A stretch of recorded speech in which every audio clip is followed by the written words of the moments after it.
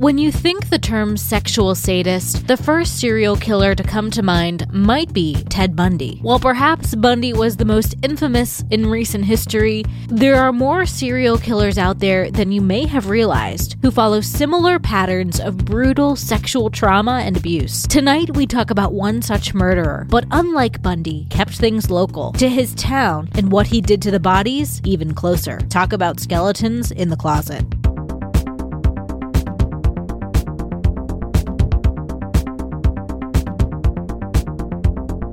Gulp. King Cobra malt liquor. I can only imagine seeing Nicole going in the gas station and buying I mean, they're 340s of King Cobra. It tastes like beer. Well, last week Nicole and I went into the same gas station and bought 40s, but those were for me to drink for my 40 hands challenge. If you guys haven't seen that video, that means that you're not one of our Patreon subscribers, or you're behind on our Patreon videos if you are a subscriber, and you should go check it out because it was definitely an interesting experience. But guess what? I won. So, like, why drink this instead of beer? Like, It's cheap as fuck. oh yeah, and there's a lot of it was cheap. It was $2.50 actually For all now that I three? think about it, per bottle. Per bottle. That's a pretty good deal. Yeah, that is cheap. I mean, it's not terrible. I mean, It's not great. No, but it's that is for 40 does the job. ounces. I hope we're drinking this for I hope this is very related to the story that we're doing tonight. I just want to say that even though I had to finish the 40 hands last week, I do not have to finish this. I'm just saying that right now. So if I don't, But we You have to finish that. I feel like that's a cop out. Yeah, dude. That's like leaving a wounded soldier on a battlefield. Is that what you want to do? Oh, shit. That escalated quickly. way to make me feel bad. I mean, we're only doing one surprise shot so that we can tackle this bad boy. Because this is, how many ounces is a beer? This is 12? 40 ounces. No, in a regular. It depends. It depends. Thank you. It depends on the serving size of beer. Well, thanks. Like, I also understand 12 ounces, or you can get the 24 ounces at the pubs. So this is 5 beers then. Pretty much, yeah. For $2.50. That is a bargain. Now I'm interested. Do you think this King Cobra will alleviate my back pain? Do you want to combine it with some of John's back pills? I feel like that's a bad idea.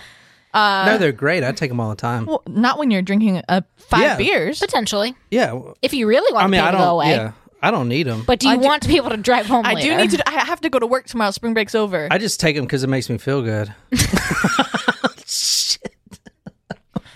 So we are going to celebrate our Taco Supremos with celebrate.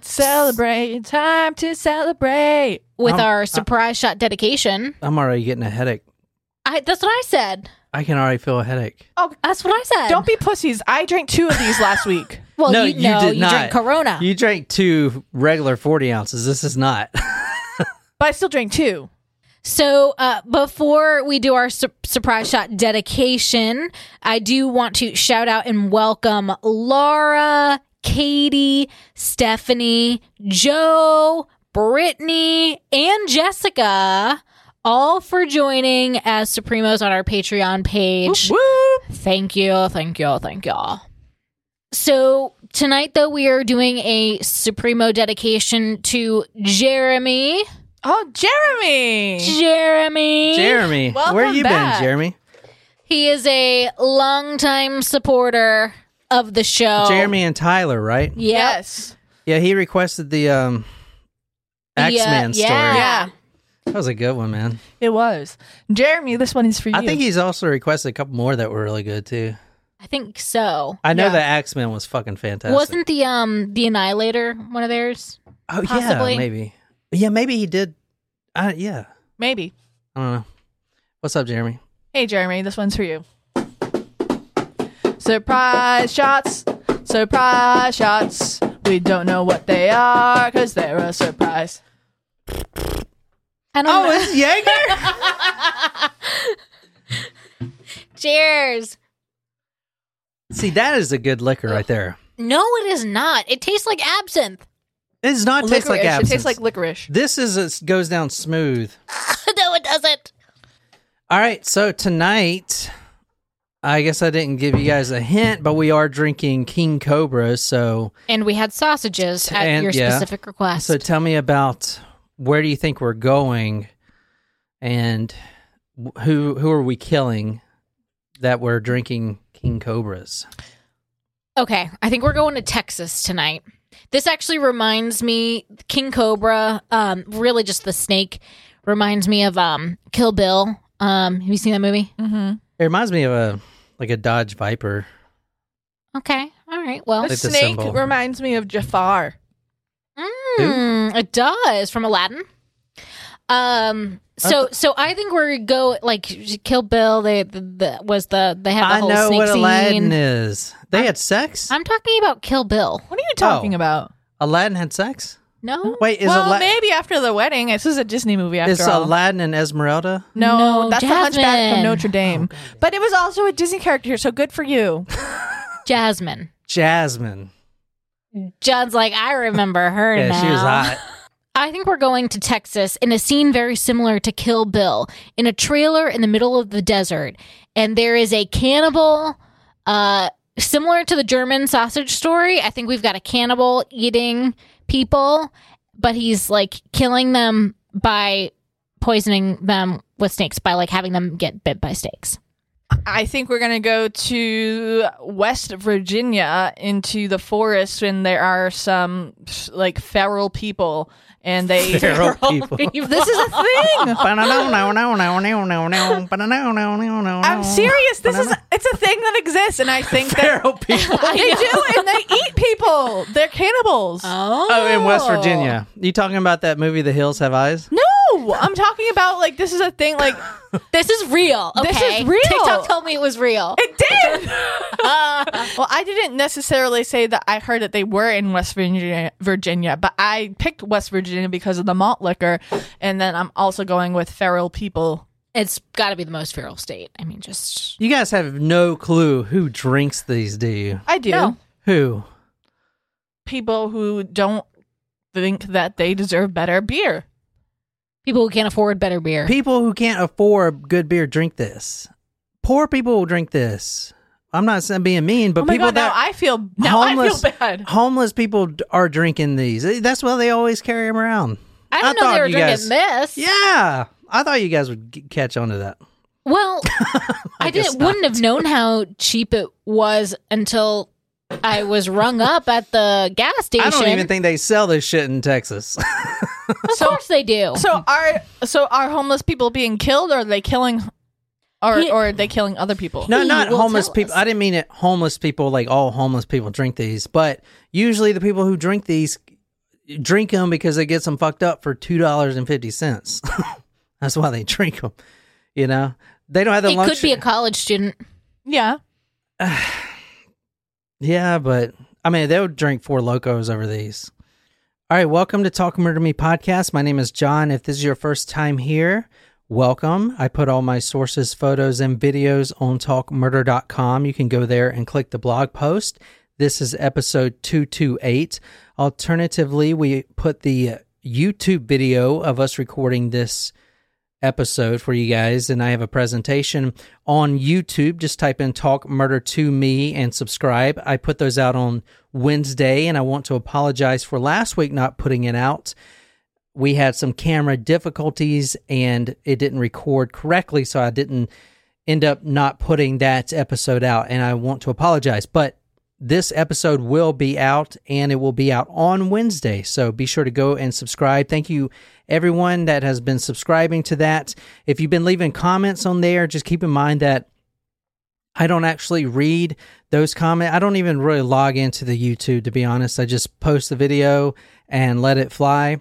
If you want to talk to me directly, you can leave a comment on any post. Well, this one would be best on talkmurder.com. I do read every comment that comes in, and that is the best way to get in touch with me. You can also request stories there as well. So tonight we are drinking King Cobra malt liquor, and we are actually going to the location for you YouTube guys. You're looking at the Google Earth right now. We are going to 12205 Imperial Avenue. Now, the home is no longer there, so I don't know if Google Earth is going to show us a house, but we will see. This is in Cleveland, Ohio. Mm-hmm. And Drew Carey land. where? Drew Carey land. Oh, I didn't know he's from there. Well, he in his show he is. I don't know if he actually is in real life, but The in Drew Carey Show? yeah, in the song, in that theme song, they go Cleveland rocks, Cleveland rocks. Oh, yeah. Damn. So, what you're seeing now for you guys on YouTube, and I'll put the photos on talkmurder.com, but this is Ray's Sausage Company Incorporated. Oh, all right. And next door is a vacant lot that oh man, they cut a few houses down. There used to be a lot more houses. Oh, because of this story. Oh shit, maybe. There was like 4 houses here before. This is Imperial Avenue. This is the exact location of the crime that happened tonight, and I'm going to show you pictures of the house, but they have since torn it down. This sausage factory, as we'll go look at the front, has been in business for 57 years. Wow. And it's still in business today? Yeah, this is a little corner store, Oh, is that where and this is the sausage factory right here. is the corner store where our protagonists, antagonists, everyone in between buy their King Cobra? Yeah, exactly. So the sausage shop is still there. What you're looking at now is the neighborhood of Mount Pleasant. No way. Neighborhood here, and it is pretty run down.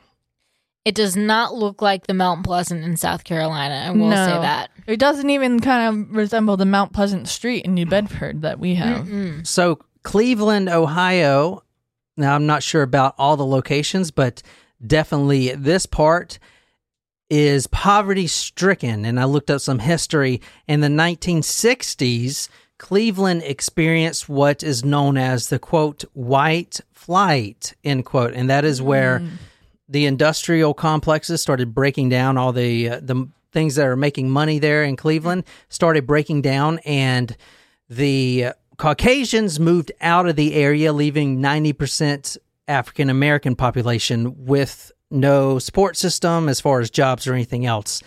And that left a bunch of inner city folks in extreme poverty. Then you layer on the upcoming years, and about 20 years later, or a little bit less than that, you had the CIA introducing crack cocaine into the neighborhood. And that is a way where you can do a cheap-ass drug called crack, and you don't even have to eat when you're on crack. So that solves your hunger problem. Wait, I'm sorry. Did you say the CIA introduced crack? It's a conspiracy. Yeah, so I'm not sure if that's true or not. But I think there's a documentary on Netflix that I want to check out about that. There is. So Crack is whack, y'all. But crack allows you to get high as hell and not eat because you don't worry about food. You can go on a binge for 3 days.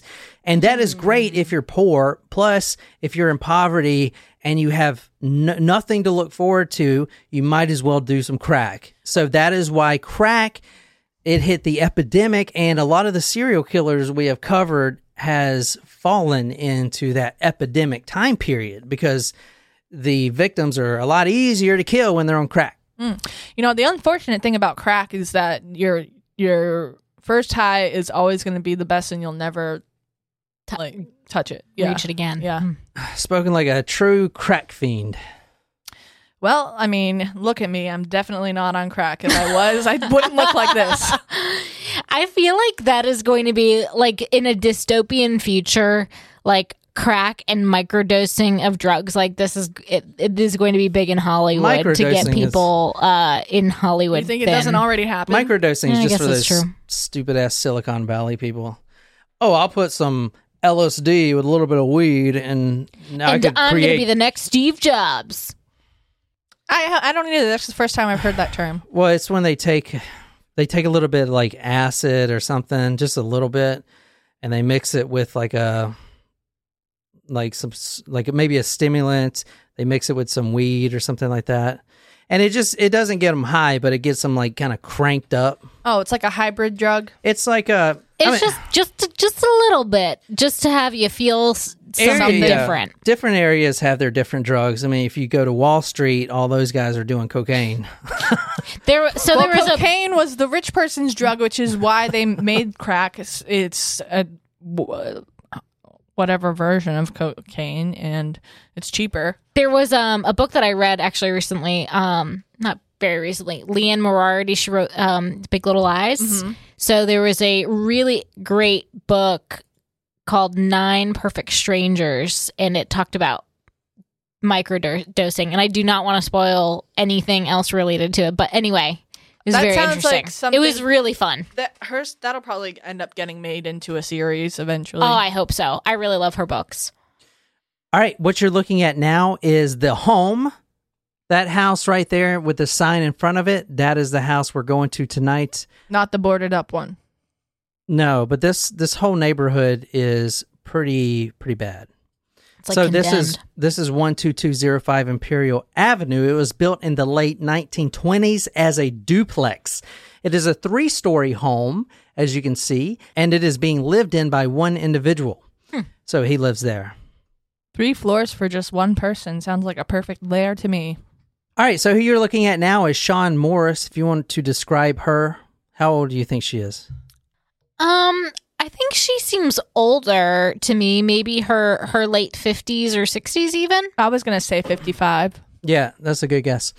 Sean Morris, she is 51 years old. Is where we're starting the story tonight. She is a tall African-American woman. She is currently, or as of this story, in October 19th, 2009, the date that we're going. So on that date, she was officially off crack, but she has been struggling with the urge for many years. It has always been there, and I've never done crack or been addicted to anything besides coffee, but from what I've read in this story, especially the victims that we're going to talk about tonight, which are plenty of, would choose crack cocaine, and not choose like they're going to make a choice. They pretty much had to because it has such a hold on them. They would choose crack cocaine over their own children. Some of the women in tonight's victim have 5 to 7 children living at the home. They would go to get some crack, and then they wouldn't be home for 3 days. And the children would be in there starving, wondering where their mom is. That is the crack epidemic, and it is bad. That's reminiscent of that. The heroin documentary they did on the Cape. Yes. That's exactly what I was thinking about. I was I was actually going to say crack. I'm glad you said it was heroin, because the heroin kind of replaced like Oxycontin. If you want to know a fucked up drug, I watched all that Drug Zinc stuff, that crocodile shit that they do in Russia. What is that? I don't know what it is exactly, but it gets you really high. But that's not the bad thing. It actually, it's a poison for your body, and it actually eats away your skin. So people that are doing crocodile in the interviews, you can see their legs. You can actually see the bone through their legs, because their flesh has been.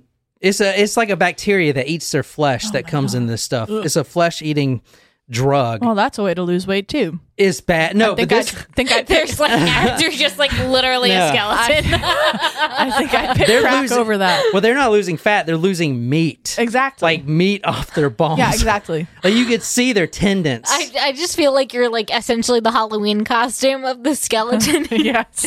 Are you talking about the David S. Pumpkin one? Yeah. Ding ding ding ding ding ding ding ding ding ding.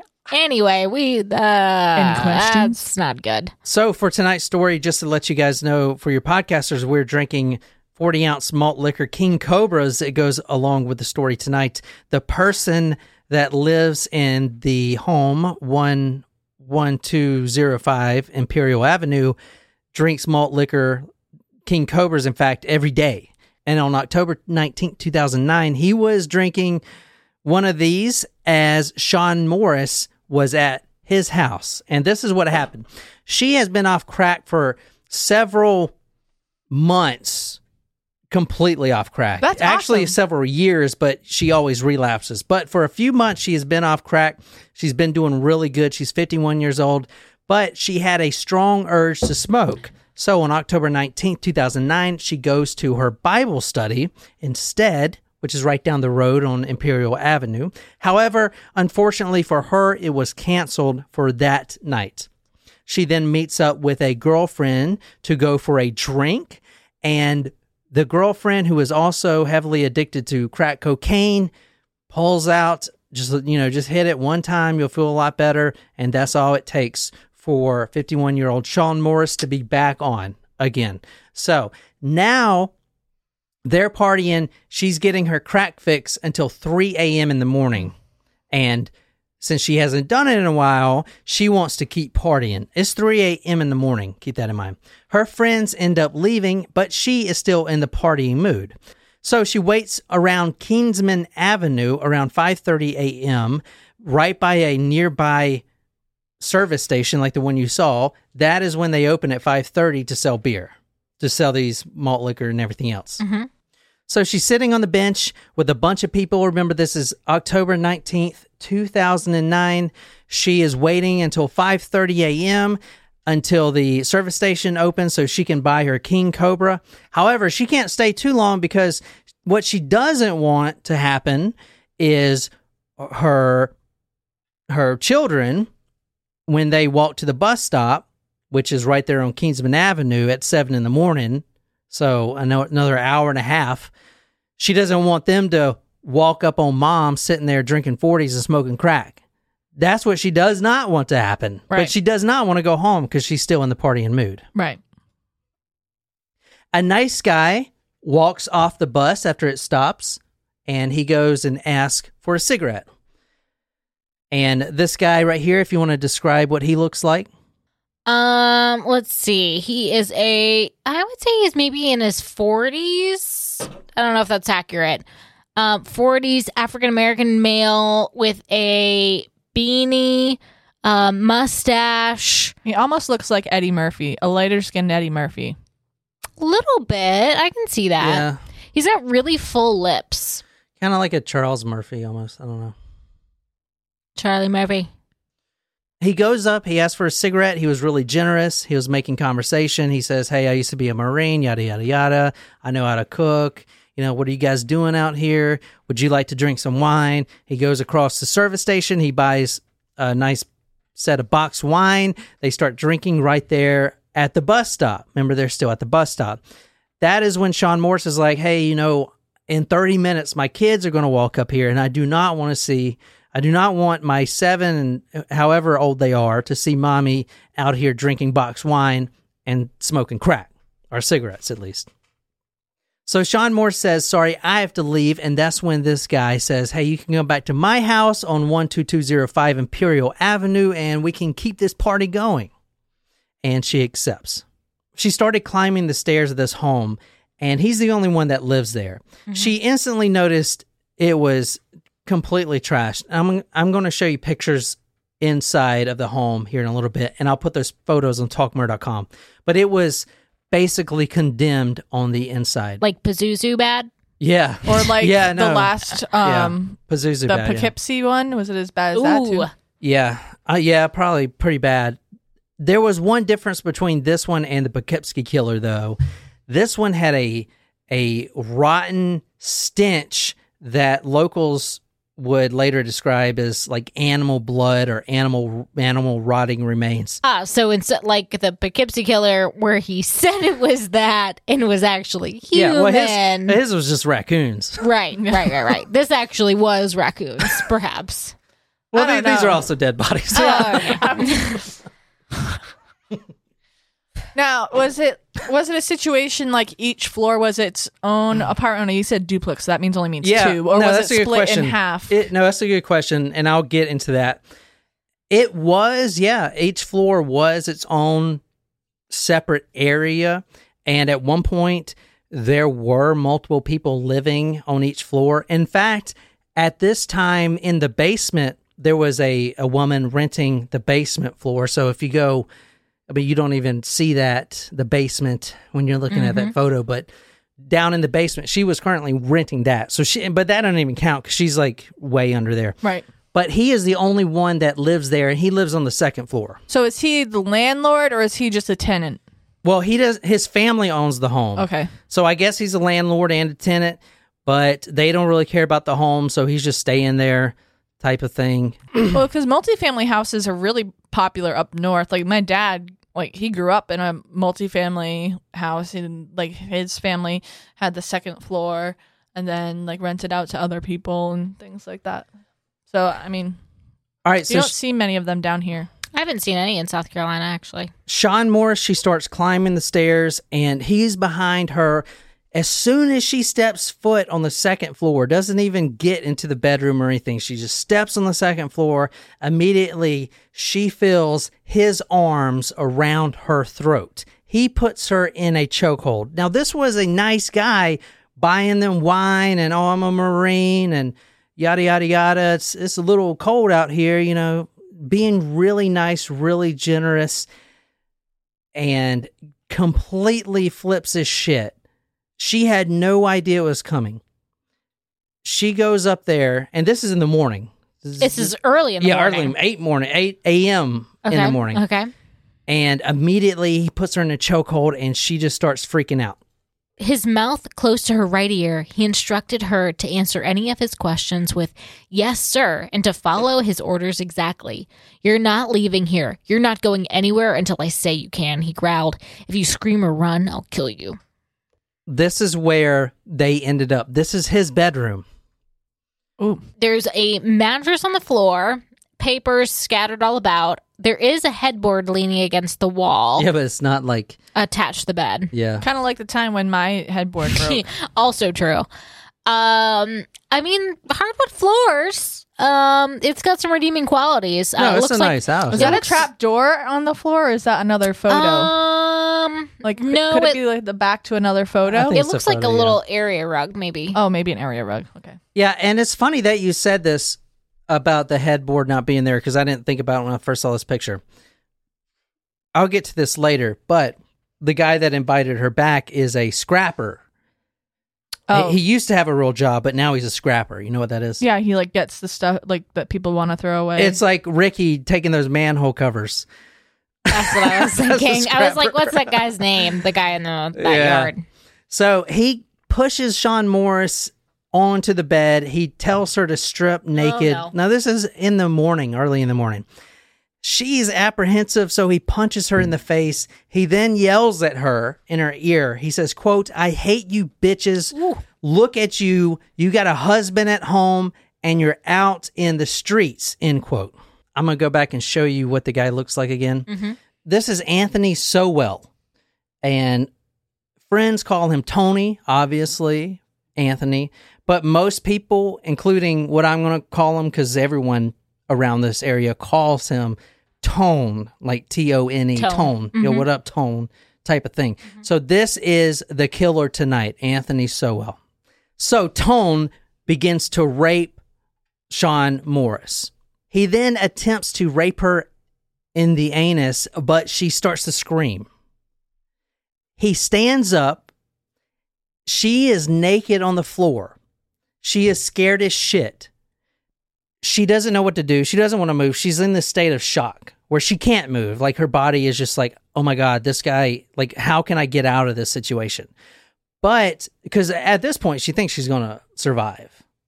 You know, this is just some maniac who's just going to rape me and I could deal with this. However, that thought of her surviving quickly left when she, number one, hears the music in the living room turned up, which is why you would want to mask a sound. Yeah. Also, she can hear every window on the second floor being shut. So why That's would you shut? creepy. Yeah, you should. He's going around while she is terrorized on the floor, butt naked. She's just been raped and attempted to be raped in the anus, and now he's shutting, slamming every window, turning the music up. What would you think? You think this is it? Like, there's no way he's going to let me live. I can't go anywhere. Yeah. Now, the photo you're seeing right now is of the house, and the one right next to that is Ray's Sausage Company. Okay. Okay. Oh, no.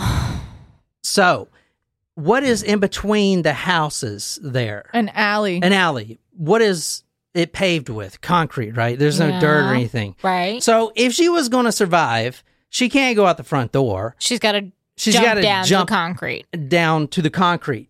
And she is on the second floor, so that's, I don't know, almost 20 feet, maybe like 15 feet or more. She's going to break something if she does that. But she Yeah. looks up, now she's butt naked, and she sees that he hasn't closed the bedroom window yet. Her only chance of survival is going out that window. Because if she goes in the hall, he's going to catch her. He's in the other room slamming the windows and everything. The only chance she has, and it's a very slight chance, is to go out that window. And she takes it. She starts running towards the window. Fight or flight, man. Yeah. She kicks out the screen. Bow! The screen flies and hits the other house. She then jumps out the window and she's on the window ledge. There's a window ledge up there. Yeah. Okay. So actually, she's on the top up there. On the third floor. third floor. Excuse me, I said second. She's on the third floor. Oh, God. So you see the window ledge up there. That is high. Yeah. Exactly. Go to talkmurder.com to see this photo. It is very high. It's a good 20 feet on the third floor there.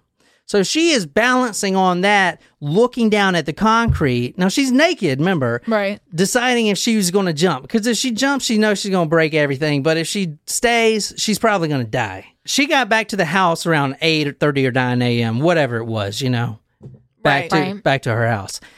When she was getting raped, it wasn't just a quick 30 minutes. This was hours and hours and hours, which we're going to go into, not with her, but with the other victims. So she went through some tormenting stuff. Bindings, all kinds of stuff. So by the time she's out on the window, it's now 2:30 p.m. Yikes. Oh, wow. It is now her first chance of survival. That's like a whole work day. After several hours, she starts screaming, and onlookers, other neighbors, look over. So that's good. She looks down and decides, screw it, I'm going to jump.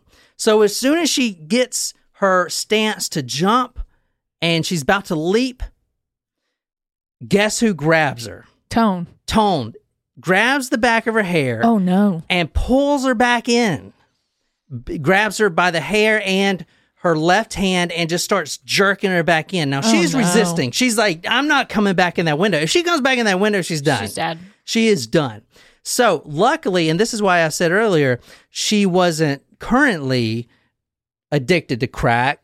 This is her first time doing it in several months, because if she was, she wouldn't be 175 pounds, which she is right now. Right. So the only reason he can't pull her back in is because she's 175 pounds.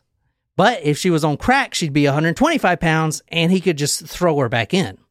So that saved her. Wow. Anyway, he is struggling. They're both struggling. He's pulling her. Get back in here, you fucking bitch. And she's screaming, help, help. All of a sudden, Tone realizes that he can't pull her back in. So instead, he pushes her. Pushes her in the back as hard as he can.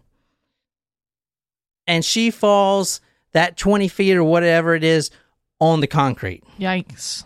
Being pushed, having the extra inertia from him pushing, not just dangling and falling, but actually being pushed. So That's a lot more force behind it. yeah. The only thing that she would have going for her is that she was inebriated. She had been partying all night. So like maybe her body wasn't as rigid or as in much stress as if you were sober and that was happening and you weren't like you're embracing the impact as much. But She falls nearly 20 feet. Her head immediately hits the concrete. well, never mind. She goes unconscious. Her skull instantly fractures. 8 of her ribs snap and break. However, she's alive. Oh, see? Even after this, she falls right on the concrete. She's alive. Onlookers start piling up. Now, in this photo you're seeing here, it's not the same as the other side. The other side has a chain link fence protecting people from jumping in the Ray's sausage factory and stealing all their shit. Tell me she didn't land on top of the fence. No, she didn't land on the fence, but now she's stuck in the alleyway. She can't get across a fence. Number one, she can't fucking move. Right. And she's in and out of consciousness. Yeah. Luckily for her, onlookers start piling over there, wondering why is this naked woman dangling and falling out of a window at 2:30 p.m. What the hell's going on? Several people go over to the fence. Now they're barricaded by the fence because there's a wire fence there, and she is on the other side. Okay, and you guys won't believe what happens next. Who you're looking at now is Donald Laster. He was driving by. He's a nurse. He was actually oh my God. He was actually on the way home from a funeral, and he sees this woman he didn't see her fall, but he sees this naked woman and people kind of walking over there, bloody and barely even crawling. So he immediately stops his car and he runs over there, prepared to do what he's got to do to save her life. He's a nurse. Okay, this is her savior. This is him. The photo you're looking at is him testifying about this at court. So you see it's the same photo there. He jumps out of his car and runs over to her. Now, this is when things get really crazy. Tone, Anthony Sowell, is also there. Oh. He also jumped out to follow her. He is also butt naked. Okay. Now, there's... And injured? Like he's... No, he's just like a spider, I guess. He just freaking... I mean, he climbed down or whatever. Or maybe he went out the second floor, first floor window, or whatever. I don't know how he got it. Maybe he went out the back. I don't know how he got out. I guess he did go out the back. That makes sense. Tone, he's butt naked, and what you can't hardly see is the alleyway is full of tall grass that has never, ever been literally cut, ever. Mm-hmm. So, like a tiger, Tone is creeping over to his prey while he's also naked, while there's onlookers. Like he doesn't even care that there are people. He's going to try to get her back in the house. Oh my What? God. That's fucking crazy. People are like, what the fuck is going on? He hollers at everyone, quote, "It's cool. She's my wife. We were fucking and she fell out of the window. I'll take care of it," end quote. No. I don't know. Sir, she is very badly injured. I think you need to take your wife to the hospital. He turns his butt to all the onlookers and he picks up her head and he starts dragging her back towards the house.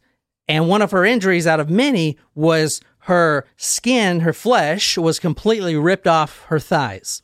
Because she's naked, being dragged on this concrete that is all broken up and everything else in front of all these people. He is back to everyone, dragging her back to the house. Like a tiger in one of those Discovery shows that had just killed that rhinoceros or whatever.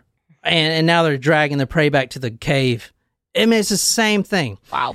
This guy, Donald Laster, the nurse, the savior of the situation, yells over the fence, something to the effect of, "Leave her the fuck alone or I'm going to beat the shit out of you." Something like that. Mm-hmm. And Tone... Good for you, dude. Yeah. Tone, he's not as big as this guy.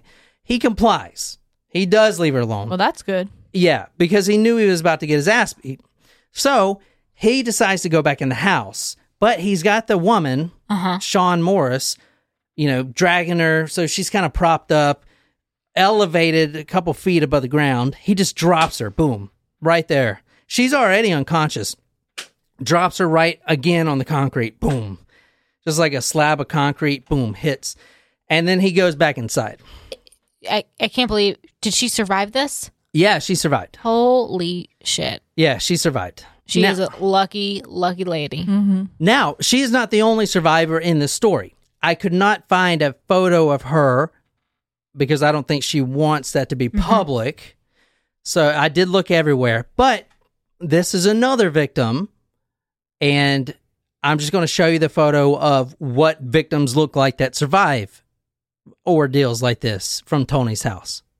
This, who you're looking at, is Vernice Crutcher. Oh my goodness, poor thing. So you see before and after, it's just completely... Oh my goodness. Yeah. This is one of the many victims who went to police, because police get a very bad rap for this case. Okay, not only were there numerous bodies decomposing in the house, and they were told about plenty of times, but there were a lot of women claiming to be raped by this guy. So she was one of numerous people who went to the police telling them she was raped. Not just raped, but assaulted. I mean, yeah. she's beaten. That's so discouraging to hear that the women are going to the authorities and reporting this and that Nothing happens. yeah. Well, here's the thing, and if you listen to the victims and stuff like this, all the women in the story have been on crack and have some sort of arrest. So it's usually like They're less believable. Let's say a missing person, a lot of missing people, obviously. There's a lot of people in the house. Let's say one of them goes missing and the family reports her. The police are going to be like, just wait a couple of days. The drug will wear off and then she'll come back, yada, yada, yada. Well, they never do because he's got him in the house. But, that sort of thing. You know what? This reminds me of The Wire. There's that's in Baltimore. But it's the same premise, like around there. It's just the slums, and the cops, they're living it day to day. I mean, because I'm not trying to blame the cops. I mean, they're living it day to day, too. There's just a lot of shit going on. Yeah.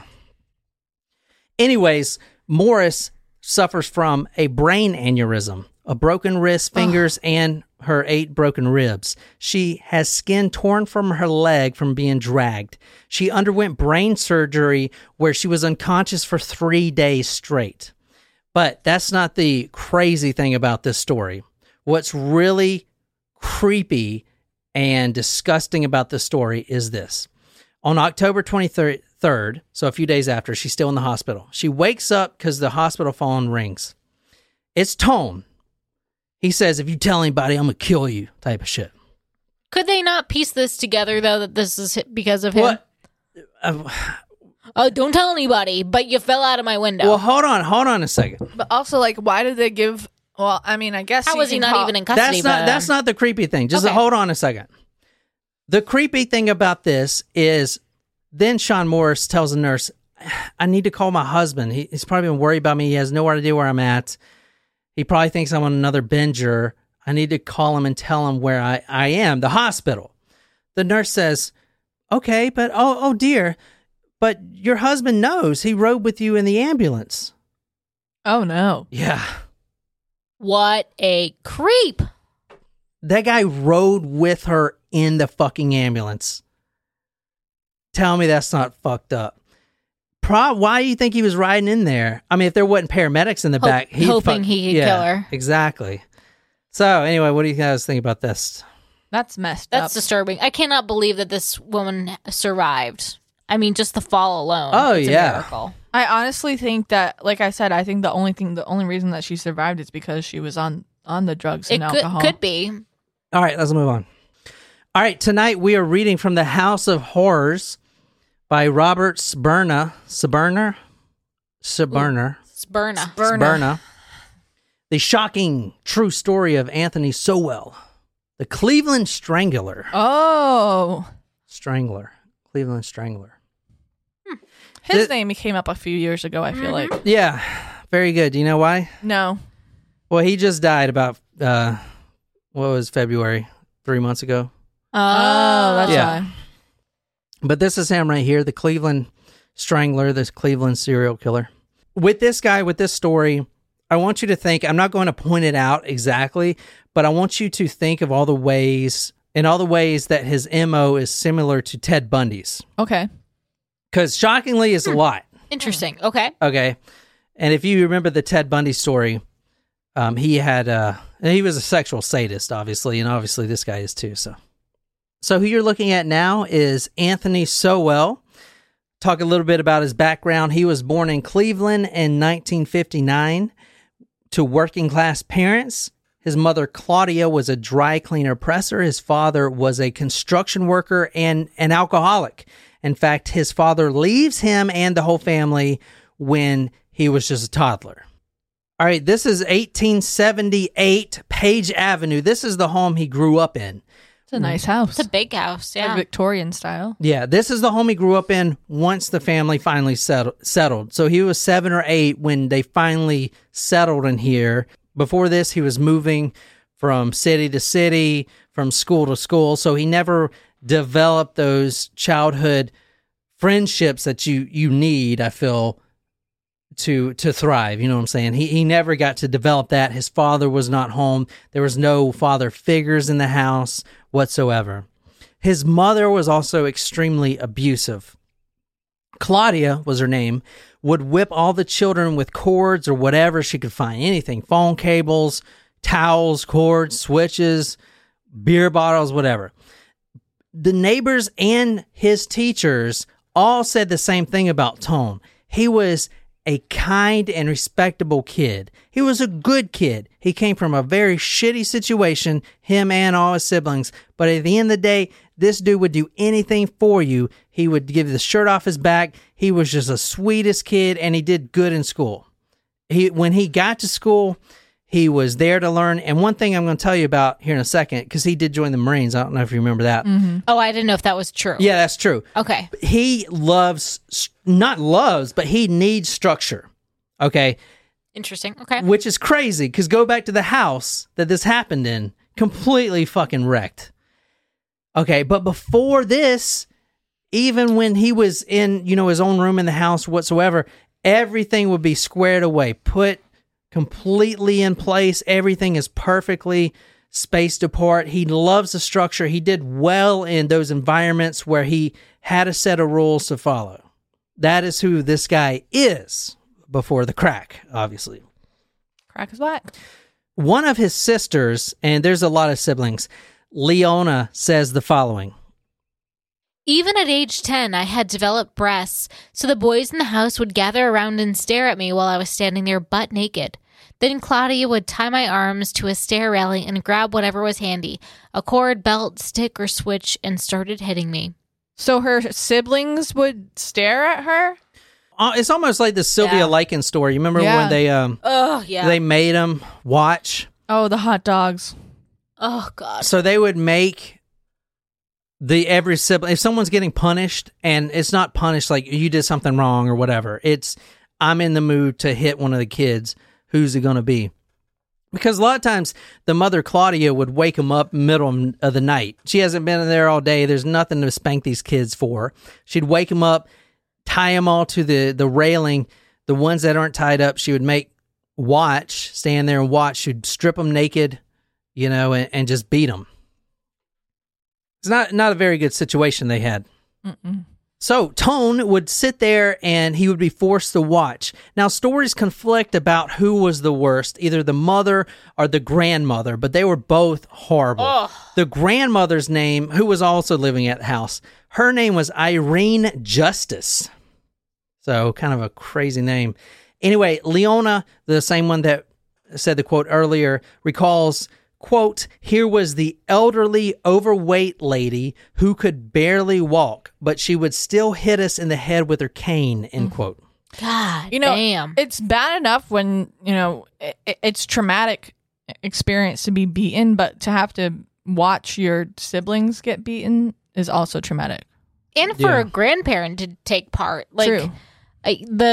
It's almost like the grandparent especially should be even more loving and unconditional than a parent. Yeah. Because they get to only be there for the good stuff, Yeah. you know?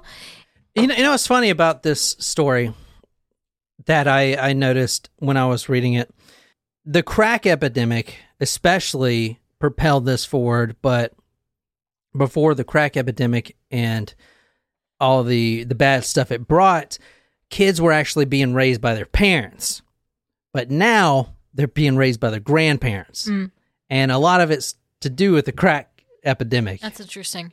And now I'm not talking about down in South where I'm from or wherever, maybe the nice places in Boston, but I'm talking about in the inner cities of Cleveland. Where crack is an freaking epidemic, yeah. Ohio. In fact, when I was doing the story, I have a picture in here of a crack pipe. There, and the picture I pulled it from, beside it, which I didn't put that in there, it's somewhere in Los Angeles, one of the inner cities, there's actually a crack vending machine that was spotted in one of the lower communities. It was like a regular bubble vending machine that someone had converted into crack. So you put like $2 worth of quarters in there and it spits out a little bit of crack. They tore it down, obviously, but isn't that nuts? Yeah. Holy shit. I mean, and also, Yeah, I'll show you a picture of it. It's fucking nuts, dude. I mean, there are definitely, not to say that this doesn't happen down here, because there are definitely students that I've worked with who are being raised by their grandparents because their parents can't take care of them. So, I mean, regardless of the situation, it's sad. The beatings are so bad that all the children in the house, they created a game. Who could get beat the worst without crying? Whoever doesn't cry first wins. That's fucked. That is on a couple of different levels. Number one, because like they're making a game out of their punishment, but number two, that means that they have to like do something defiant at some level. No, they were not. Here's the thing about the mother and grandmother: they were not breaking the rules. They just wanted to be beaten. Not the kids, but please, sir, can I have another type of thing? No. These kids would get woken up in the middle of the night, drugged down there, have done nothing wrong. It's not like, oh my God, you didn't clean the kitchen, you're getting a whooping. This was, I had a fucking shitty day and I need to beat someone.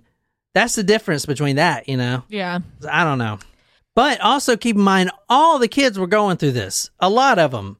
And he's the only one that turned out to be a serial killer. But every child that was in that house, every child being raised by Claudia and Irene Justice, every one of them was either put in a mental institution to be rehabilitated and or heavily addicted to crack or addicted to alcohol. Wow. I mean, it's not shocking, but... Everyone, it's fascinating. 100% of the kids, and there were like 10 or 12 of them in there, every one of them. So I don't know if you... think about how they were getting fucking trashed. Well, are we going to go over the mother's upbringing? Like talk about how Irene parented? Because I feel like it's a trickle-down effect. No, it probably is, but we don't... This story's so long. No, that's fine. I was just curious. So Tone went to Shaw High School. He was bullied because he was a little different, but I don't think he was bullied as much as some of the killers. He was bullied because he was a scrawny kid, and he... tried to act tough, which is understandable. Yeah. But I don't think he was bullied too bad from what some of the other ones we've covered. I think it was more the abuse at home. Anyway, at 17, he impregnates a Twyla Austin. Twyla Austin, and she gives birth to a daughter, Julie. At 18, he joins the Marines, and the reason he joined the Marines is because he was at the Army recruiter, and while he was waiting to do his paperwork, his mom said, "Oh, you couldn't be a Marine. You couldn't do that. It's too much." So he joined the Marines to kind of show her that I can do it, type of thing. I get that. I do find it interesting that he joined the military, though. You would think that the structure could be a good thing for him. It was a really good thing. Well, John was saying that that's something that he needed. He needed it, but he got out. Why did he get out of the military? So he only served 8 years in the military. He was an electrician. That's a long time. Yeah. And he was electrician and he was a cook in the military. Now, I have a question, John. I don't know if we've talked about this before, but when you join when you're 18 and then you say he goes on to become an electrician, do you guys get to go to school to learn the different trades? Yeah. Or is it suggested that you have training prior to? No, you do your basic training, and then unless you have a specified route you're going to go, like I feel like a lot of people just join and then they're put to like the needs of the Army or whatever. Mm-hmm. But how it works is you join, you do your basic training, which for him was in Parris Island in South Carolina. And then after your basic training, your boot camp, then you go to what's in the Army is called the AIT, Advanced Individual Training. I don't know about the Marines, but that's a specialized school that you go to. So he obviously went to some sort of electrician school to become an electrician. Anyway, his first day of boot camp was January 24th, 1978, and he thrived in boot camp. Apparently, this is a huge deal. I don't know because I was in the Army. But he was an honor graduate. Wow. And apparently the Marines never give that award out, hardly ever. So he was 1 in 10,000 or whatever Wow. to ever get that. Yeah, so that was a huge deal. So what that means is when they would do random inspections or whatever, his bed was always dress right dress, squared up, whatever, like shoes were shined, boots were shined, just completely in line, respectful. And not only that, but he was one of the most physically fit people in his troop or whatever, because he has to ace the PT test to get that honor graduate.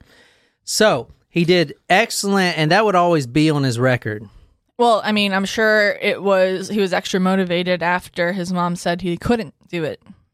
Yeah. It's like he had a chip on his shoulder. He was stationed in North Carolina, California, and even Okinawa, Japan. Oh. And that's where he met another Marine, Kim Yvette Lawson, and they got married. She says that she married him only because, quote, so he wouldn't drink himself to death or get a dishonorable discharge, end quote. Interesting. So he started getting on the sauce pretty heavily. And this is kind of where it started.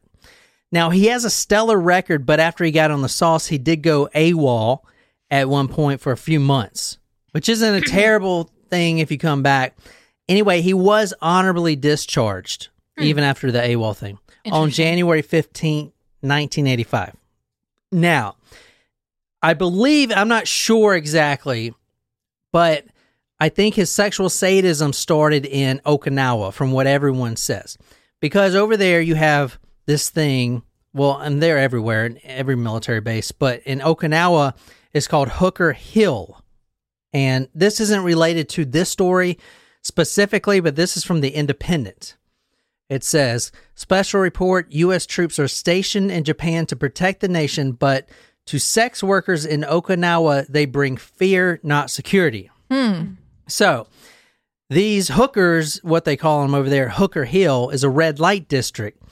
And I guess a lot of soldiers, Marines and Army, whoever's over there, they kind of go too far with it. And they start carrying out some pretty fucked up fantasies.